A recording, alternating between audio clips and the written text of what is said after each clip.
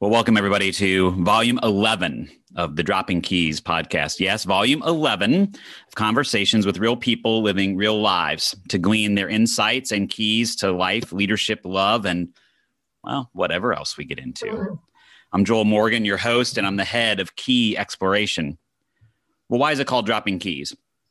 Well, in a few moments, you're going to hear me read a poem by Hafez, who was a 14th century mystic and poet. And that poem is the inspiration for this podcast. Why me? Well, I like to say that I wake people up for a living. And what I mean by that is that I help to instigate important conversations with individuals and organizations to wake them up to where they are now and to help them move forward. I'm a writer, a coach, an inspirational speaker, and I'm a seeker of keys to help myself and others live lives of meaning, connection, and purpose. And why do I say real people in real life? Well, I'm just not attracted to the quote unquote superstars of our time anymore. I've heard enough of them on podcasts and everywhere else. I wanted to hear from people who are in the arena, giving their heart and their soul to work, family, community. Those who don't get the big headlines necessarily or have their praises sung from on high, at least right at the moment. I didn't hear those voices out there, and I wanted to bring them to you. And selfishly, I wanted an excuse to ask great questions and to plumb the depth of what gives others life and releases them from the cages in which they find themselves. Today, we're in for a special treat. My Dropping Keys co-conspirator is Dr. Sabrina Ndiaye. And Dr. Sabrina is a therapist, a storyteller. She's a peace builder. She began her career as a social worker in the New York City foster care system, where she served as a therapist in a residential treatment and educational facility. She received her PhD in mind-body medicine from Saybrook University, where she studied the use of complementary and alternative interventions for physical, emotional, and spiritual growth. Since completing her doctorate, she's developed curriculum and served as adjunct faculty for Maryland University of Integrative Health and Saybrook University. She is an integrative psychotherapist and founder of the Heart Nest Center for Peace and Healing in Baltimore, Maryland. There, she serves women, couples, other healers, and small groups. Her approach to healing is a blend of wisdom, science, and ancient spiritual practices. She's a senior faculty member of the Center for Mind-Body Medicine, where she teaches the art of self-care to healthcare professionals around the globe. She mentors healthcare professionals across the country, serving them in their desire to make a living while serving humanity. Mm-hmm. As center faculty, she has also responded to community trauma in Las Vegas, Houston, the Pine Ridge Reservation, New York City, and the Marjorie Stoneman Douglas High School in Florida. Mm-hmm. She's currently completing her book, The Laugh of Love, based on her maternal grandmother's ability to transcend multiple traumas and chronic illness. Dr. Sabrina is a devoted wife, mother, daughter, a lifelong learner who remains humbled by the healing power of compassion, love, and forgiveness. She has committed her life to continuing the sacred Sufi teachings of peace, love, justice, mercy. Welcome, Dr. Sabrina. I'm going to read Dropping Keys now. And once I'm finished, I'm just going to ask you to share any first thoughts or reflections or questions that are brought to you by the poem. So here we go. The small man builds cages for everyone he knows, while the sage, who has to duck his head when the moon is low, keeps dropping keys all night long for the beautiful, rowdy prisoners. Whenever you're ready. So, well, first of all, thank you for having me, Joel. So what came to me while you were reading that short piece from Hafiz was an experience that, well, I mean, two things came to me. One, that to me, that is the essence of what therapy is supposed to be. That people come to me, to any therapist that focuses on the spirit, and they want freedom. Like they're trapped in these little boxes that they were not born in. So a lot of my work is about helping people asking people like, when did you put yourself in that box? Who put you in that box? Why are you still in that box? You can move. You don't have to live there. And I think there's a Hafiz poem that talks about that too. Like, why do you live there? You could find much better accommodations. And I feel like, to me, that's what therapy is. And that is my life's work, both for myself. Like, I'm always looking at, where did I get that thought from? When did I create that notion of separation between me and other humanity, between me and who I'm supposed to be? And so my goal is to help myself, and help other people go back to who you were before you ever saw that box. And for most of us, there's a glorious place. And most of us can identify a time in our lives where we moved into the box and we were very, very young. Very young. And we just never left. Yeah. Well, if you go back to your childhood, what is the first box that you remember moving into? Well, that's an interesting question, because it's also related to what I've been writing about and what my work has been moving towards. I was beginning to be placed in a box when I was 5. And I did some personal retreat work with one of my teachers and realized that 5 is when I really stopped being a child. And I was forced out of childhood because my mother had to tell me that in our world, I was Black. And I had this little friend, and we were kindergarten, and we were little girls. we just wanted to hang out. And I can remember being 5 years old, and my mom let me go to this girl's house.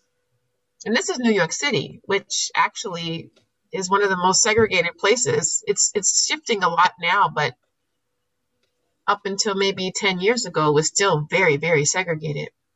And it still is. But this little girl lived on one part of town. I lived on another. And my mother let me go play at her house. We played. And then we had this great plan, like, you're going to come to my house. And the two mothers gave each other a look. And when we got home, my mother said, she can't come to your house. And I was like, well, why? She was like, because you're Black. And her mother's never going to let her come over here. I was like, what? Well, I'm actually not even Black. I'm burnt sienna, Mommy. Like, what is this? What is this Black stuff? Where did this come from? Let me show you the Crayola box color. Let me show you the crayons. What the hell is this? Some burnt sienna. And so, so I just recently wrote a blog about it, like how it set into motion these limitations that I have lived my entire life, like moving out of, but now I'm looking at how my life's work as a peace builder, as a woman who's committed to, like, liberating all of us from this bondage, no matter what our membranes are, what our membrane, this skin membrane looks like, and moving people out of it is it's my life's work. And so I'm looking at when I crawl out of it, and when I crawl back in, and when I crawl out and get a taste of the world and lick the rain and have crawled back in, and now I'm like, this box, I can't even visit the box. But I do notice different times in my life where people have tried to put me back in there, if that makes sense. Mm-hmm. Or when I crawl back in there on my own and say, what the heck am I doing here? Yeah, so what kind of decisions did you make as a 5-year-old then, or, that then had repercussions later with that box or that cage? Yeah. So as a 5-year-old, it created a lot of disharmony and a lot of confusion. First of all, what does this mean to be Black when I'm burnt sienna? and then the decision to not invite another white friend to my house to play, ever, for many years. And like, it was like, I know the rules. She doesn't know the rules. Her mother didn't have to tell her the rules. My mother had to tell me the rules. Okay. And so it set into motion, like me sort of like swallowing a lot of experiences and not speaking up when I'm like, ooh, this is not comfortable. I didn't even have words like oppression or discrimination. I just had like, ooh, this ain't right. Like, what are you doing? And witnessing my mom go to rage and witnessing my dad go, to, I wouldn't call it submission. I call it like figuring out how to play, literally figuring out how to play this corporate game that America poses on people. And so he became very masterful at that. And my mother became very angry. And I was able to sort of find my way in the middle, navigate situations, places, people that most of my peers didn't know how to do. And I learned how to just live in two worlds, literally. Yeah. Well, so then you said you were working with someone and you realized it was at 5 that this happened. Mm-hmm. When was it that you began to go, this isn't helpful to my life? Like this, even though I'm navigating, even though I'm, which is a great word, right? We navigate, we ride the waves, but this isn't helpful. Yeah. Yeah, I think that's part of a process too, because at some point I said, this isn't helpful. And I decided that I didn't want to be around any white people. And then I was like, well, this ain't helpful. So let's make the cage. Let's put a little cage inside the cage. Yeah. Right. And my heart would always do, these crazy things anyway. So I moved back to New York. I moved to Harlem, and I just was like, okay, no white people allowed, just no white people. But that was ridiculous, because my heart really was always just drawn to other hearts. And so my family would be like, where'd you find this woman? Where'd you find her? I'm 22 years old and my best friend is a 48-year-old white Jewish woman. My family's like, where'd you find her? And I'm like, well, she's my friend. so, she'd be at my house. And I always, I would go in and out. And I would be like, this is kind of, and then I noticed how it would put me in a professional box. And I was like, this is kind of stupid. And I guess at some point in my 20s, when I started studying Sufism for the first time, I realized that my heart was just too big to be confined that way. And there's multiple layers in that too, because then, once you get into this whole race box, then you get into a class box. And the class box has race, education, income potential, all of these things are like, I guess it's like a box inside of a box inside of a box, like you said. And I kept saying, and then I fell in love with a farmer from West Africa. Mm. And so while I'm living in this quote unquote all black box, my African American family is like, what? What are you doing? Where's he from? Who's his mother? Where's his education? Oh no, you have a master's degree. Like, no, you can't do that. Like, well, yeah, actually I can.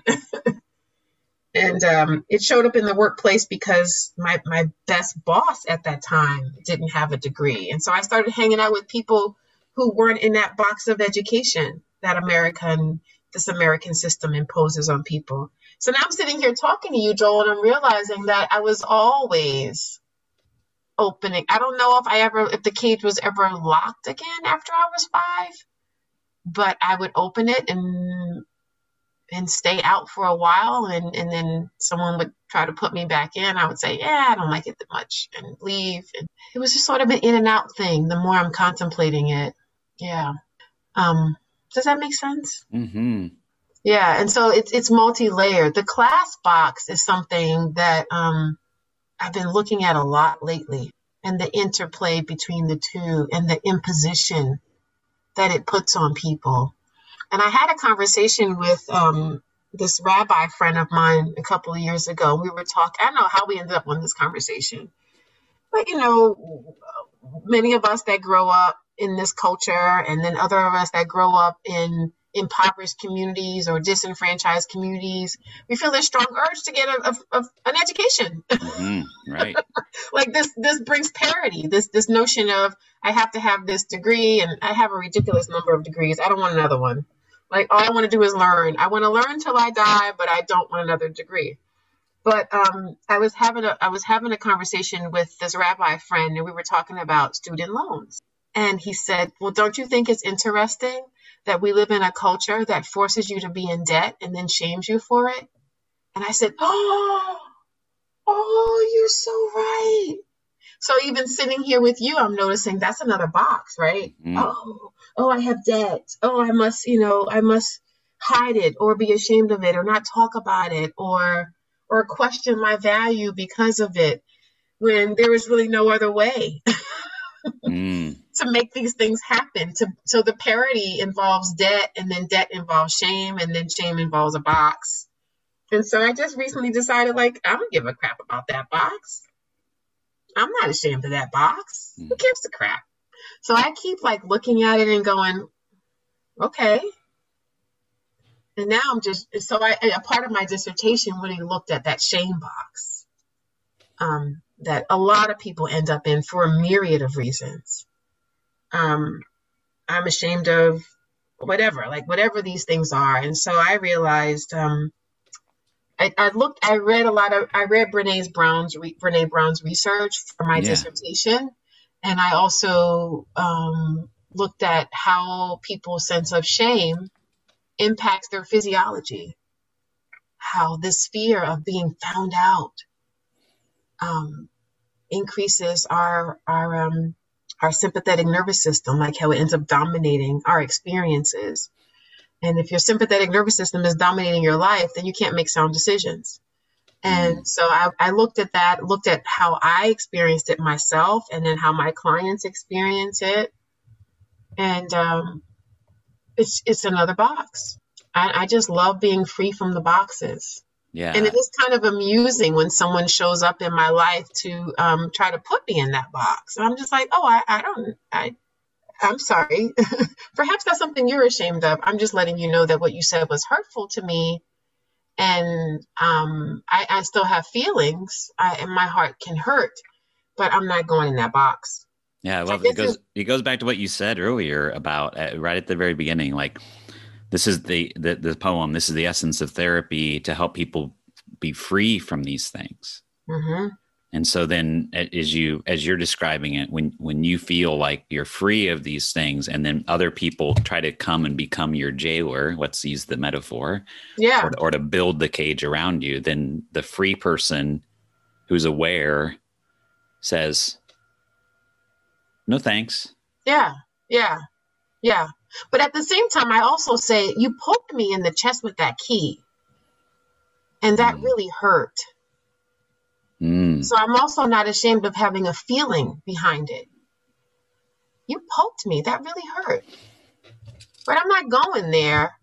I'm not going in there. I'm just really wondering why you did that. What's going on with you, dude? Why'd you try to put me in there? I don't want to be in there. And very often that person, that jailer, is in their own jail. They're reaching their arms out through some bars and trying to put me back in jail. I'm not going back to jail. I like it out here. It smells good. It tastes good. And, it's that whole notion of if my construction of the world is this, and you represent something that isn't that, I've got to categorize you somehow. I've got to put you in. I mean, as you well know, our brains are just designed to put things into categories and boxes. This is that. I mean, Sesame Street, love it, right? But one of these things does not look like the other. right? I mean, we just do that without even Sesame Street, but that sort of thing. One of these things does not. Well, so I want to go back to this. This really interests me. So how might someone know that their sympathetic nervous system is sort of leading the way? How might they have a clue that that's part of this environment that they're creating for themselves? The first way is noticing an elevated heart rate. You know, when someone says something to you and your heart rate goes higher than, if you can literally feel your heart beating, you know, there's a fear response happening inside of you. And when that happens, you're going to do one of three things. You're either going to fight, or you're going to fly away, or you're going to play dead. And there's lots of different ways to fight. You can fight with your words. You can fight with your fists. You can fight with your physical presence, trying to overshadow someone. I find that a lot of what we do now is we fight with words, which makes social media very dangerous. We fight now through canceling people out because of one error that they make. We fight. And so I find that when people choose to cancel people out, it's because they're living in a box. When there's no curiosity around, wow, I wonder what will make this happen to this person. There's no mercy. So the first way is if someone's trying to put you in a box, your heart rate's going to go up and you're going to go into fight mode, or you're going to fly away, or you're going to play dead. And all of those are an invitation to ask yourself, exactly what am I? And very often, when we feel someone's putting us in a box, our response is to put them back in a box. So we defend, or we blame, or we judge. Did you call me a jerk? You're the jerk. No, don't forget what you did on September 25th, 1977. I was there. I remember. Like, it's like, right. Whoa, really? Is that what we're doing? And so what I notice in myself, and what I notice, in my work, is when I feel myself defending myself, I know that there's a box, like there's a box coming, because I really don't have to defend myself. I can just say, no, thank you. I don't have to fight you because you're trying to put me in a box. I can just be tall. I can just shore up my own dignity and say, no, thank you. So how do you, when you're helping people walk through this, or even for yourself, what kinds of things, practices, could we have in order to stay in that kind of, I'm just going to call it a presence of mind? Because to me, when I coach people, I tell them, listen, what I'm trying to do is I'm trying to get you out of your stories about how things are and into your prefrontal cortex, where answers and solutions and possibilities and presence are. Yeah. Because that ancient brain is saying, run, fight, play dead, as you would say, right? It's saying all those things, and it is making that other person evil or whatever it is. So how do we get you back? So what kinds of things do you suggest people do to sort of stay in that presence of mind? Well, the first thing we do, which is what we did together, is we breathe. And while I'm breathing with a person, I'm also informing them and inviting them to listen to their body, and also informing them of what is happening in their bodies during that breath. I want people to understand that they have the power on their own to bring their mind, their body, their spirit back into balance. And that breath is the number one tool, because that breath lets you stimulate the vagus nerve and then ask yourself, am I in danger right now? Right now. Most of the time, the answer is no, I'm not in danger. Is there a threat right now? It is harder to do right now because there's so many threats, real and imagined. And the brain doesn't differentiate if it's a real threat or an imagined threat, like when you were talking about people getting stuck in their story. So first thing I want to do is breathe with people. And I do a fair amount of breathing with all of my clients. We begin with the breath. We take breaths in the middle. We end with the breath. I do a lot of guided imagery where we close our eyes, and just like our conversation earlier, tapping into the imagery exercise can vary. Sometimes I have people talk to their body.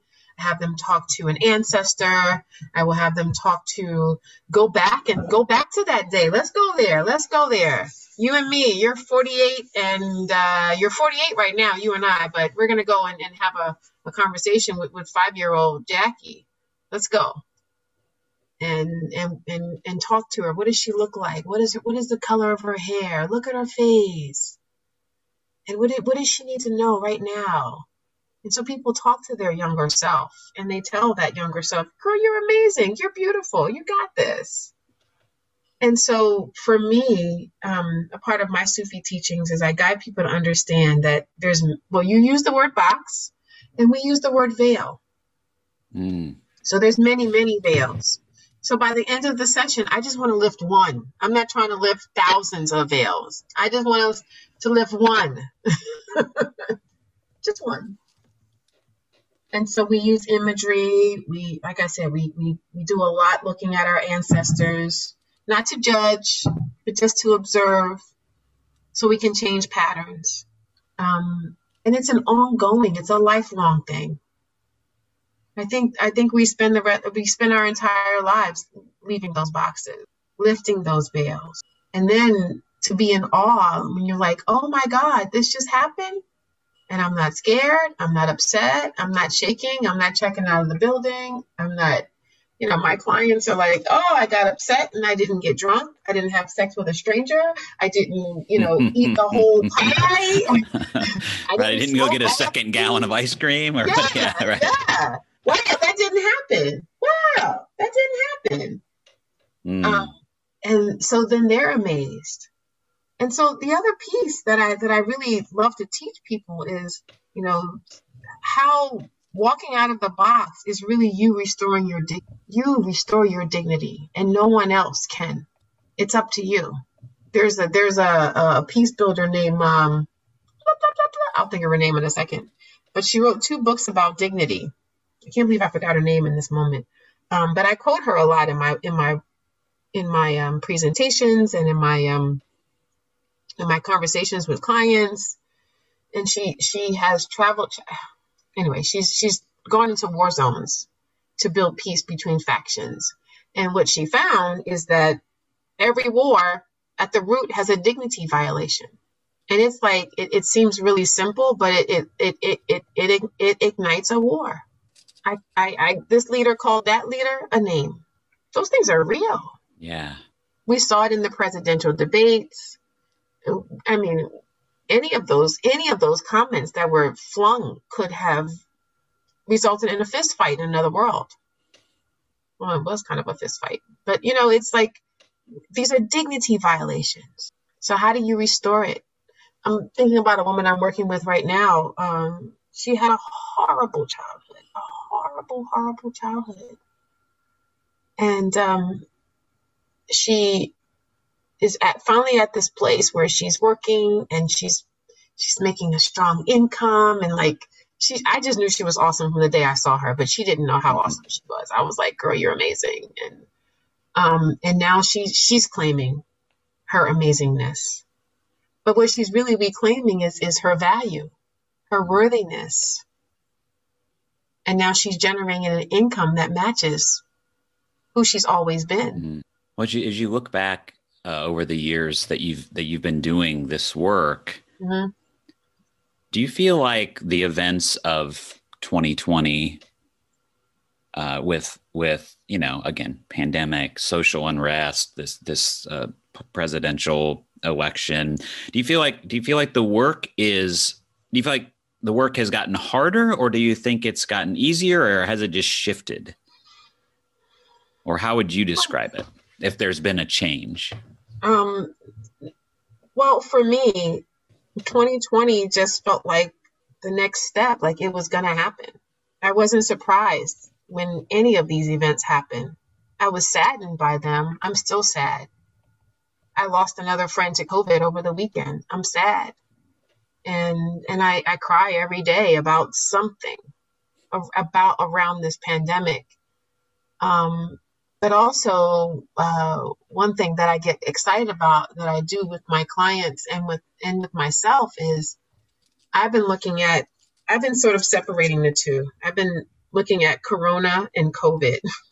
People think I'm crazy, but Corona, she's like amazing. She's the earth.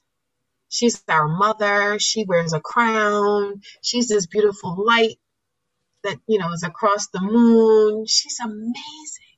And she's making us look at the world and go, wow, whoa, I can slow down. I can fall in love. I can be with my children. I can watch the squirrels. I can find peace in something as simple as taking a walk down the street in the woods. Wow. Corona is wow. And then COVID is harsh. COVID's killing people. COVID is people fighting in the streets over whether or not to wear a mask. COVID is fighting in the streets over any number of things that we've been looking at. COVID is bodies piled up because they don't have the financial resources to have their bodies respected in the way that they should be. That's what COVID. But Corona has shown a light on these injustices. Corona is like, hey guys, look at this. Hey guys, look at COVID. Corona is like, hey guys, look at COVID. And leaving us with no other choice but to lift everybody out of those boxes. We can't decide that you stay in the box and I come out. Corona and COVID are like, look, all of y'all got lungs. All of y'all have lungs. And Corona is like, yeah, you have lungs, you need air, you need to put these airplanes down so you can breathe. You need to look at what's happening in the Amazon. That's the lungs of our earth, and she caught on fire. Listen, guys, listen. I love you. Listen. So I'm kind of in awe of Corona. COVID is no joke. Yeah. Yeah, it's been interesting to me to see how people respond before and after a COVID-19 episode hits closer to home. Right. It reminds me of the way people treat people, LGBTQ plus folks, right? Who, they're this, they're that, they're the other thing. And then all of a sudden you find out Uncle Fred, Aunt Mary, your brother, your sister, your whatever, and then you go, oh, and then they go, oh, and then, but COVID-19 is like, oh, my mom got it, and she's been in the hospital for 3 weeks and I can't see her and she can't even talk to me. And before that, they were like, this isn't real. Yeah. Oh, it's real now, honey. It's interesting. It's interesting to me. I like that. And I like that when you say, breathe and you connect with your body and almost as a culture, it just feels like if we could literally breathe in the same room, which we have a hard time doing now because of COVID-19, but and we could see each other's bodies. I mean, we could see each other for who we are. I'm white, you're sienna. Burnt sienna. Right, burnt sienna. And we could really see each other. And not be ashamed of saying, hey, I see this, and that's different. Yes. But it's not, but it's beautiful. Yeah. And anyway, that's interesting. Well, so going back to the metaphor of cages and keys, have there been things that were life-giving to you at one point in your life that later on you had to go, you know what, that's not life-giving anymore. I need to walk away from that. Oh, the first thing that comes to my mind, I think, was alcohol. I don't know if alcohol was ever life-giving, but it was certainly, it was a part of my life, and it was how I socialized with a lot of people. And it's so embedded in our culture. It's just like so embedded in every part of American culture. People just drink, and people have an expectation that you're going to drink. I don't have a clear, I have a lot of addiction in my family line. But I went to a bar one day in the mid 90s, and I was like, I'm just going to have cranberry juice and seltzer. Like it was not a plan. I was like, yeah. And I was even like, oh, is that what I'm doing? Oh, yeah, that's what I'm doing. That's what I'm doing. Give me cranberry juice and seltzer. And the friends that I was with, they were like, is that what you're drinking? Yeah, that's what I'm drinking. And it set into motion like this very conscious decision. I'm not drinking. And then I was like, I don't even like alcohol. Well, and I don't like the things I did when I was drinking. And I don't like the things my friends did when I was drinking. And I don't like you when you're drinking. I do like you when you're sober, though, because I can be with all of your emotions, even if you're sad when you're sober. But when you're sad or you're angry and you're drunk, I can't be with you because you're in a box and you have the key sitting inside there with you, and I don't want to go. I don't want to be there.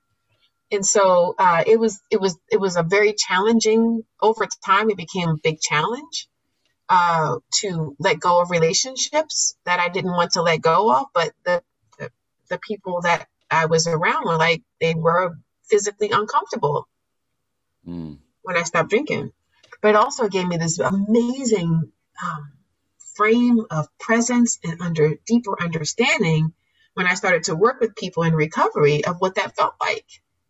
I had no idea I was getting prepared for, all this great stuff. And the day I stopped drinking, that same week was the same week the same week my farmer husband right. was in Senegal saying goodbye to his mother who was passing away. I had no idea this was happening. So this is like, two free people interconnecting over the ocean. And so he's in Senegal around the same time, May of 93. And his mother is literally telling him, when you go back to the States, you need to find a wife. Don't worry, she's American. I'll be fine with that. Find a wife. And then he comes back at the end of that month and we met.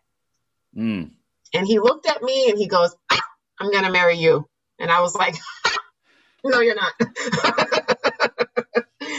I wasn't in the box, but I was also not doing that at that time. So yeah, but that set into stage like so much freedom for me. So much freedom. And I must admit though, sometimes in the course of my life, when I've seen people live in that box, I have been less polite than I should be. If I love them and I'm just like, get out of there.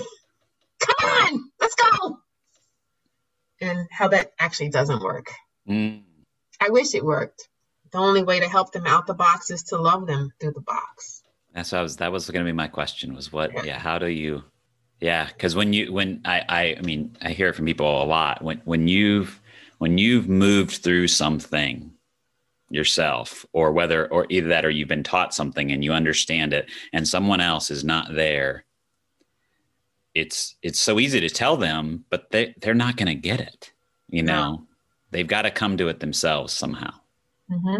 I love that, to just love them through it, to just walk beside them, maybe go back to the word you used before, to have mercy on them and on yourself, that you I don't have to fix you. Yeah.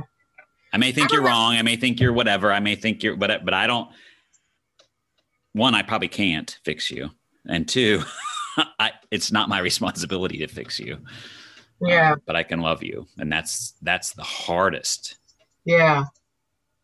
But there is a third. And the third part is I'm also not getting in that box with you. So I'm going to go take a walk, climb a tree, play a game, sew, sing, breathe, dance, and I'll see you later. I love you. And also don't call me when you're in the box. You can't call me when you're in that box. You can call me, you're free to call me when you're sober, but you can't call me when you're there. And I've literally had people that I love call me drunk and say, oh, I forgot. There's the boundary, right? They cross the boundary and then they put it back in place for themselves. Oh, I'm not supposed to be talking to you. Not now. Yeah. I'll talk to you in 6 hours. Yeah. Yes. And they'll call me the next morning. Okay, yay. I love you. How you doing, baby? And it's great. That's beautiful. So they know. That's they beautiful. Know. Well, what's the most important key in your life? Like maybe just for today, but like right now, what's the most important key? The important key, you mean personally or professionally? Well, I guess they're interrelated. Either one or both. You don't have to have just one. You can go take this wherever you want. The most important key for me comes back to the beginning of this conversation is I want to stay who I was created to be without getting caught in what anyone is trying to impose on me. And I also want to help other people stay, become, return, and then stay who they were supposed to be. Because I really 100% believe every single person has a purpose. Everything has a purpose. Everything. And just because we don't know it doesn't mean it doesn't have purpose. How did you connect with that purpose? How did you, because I know there are a lot of people out there who are like, I hear you.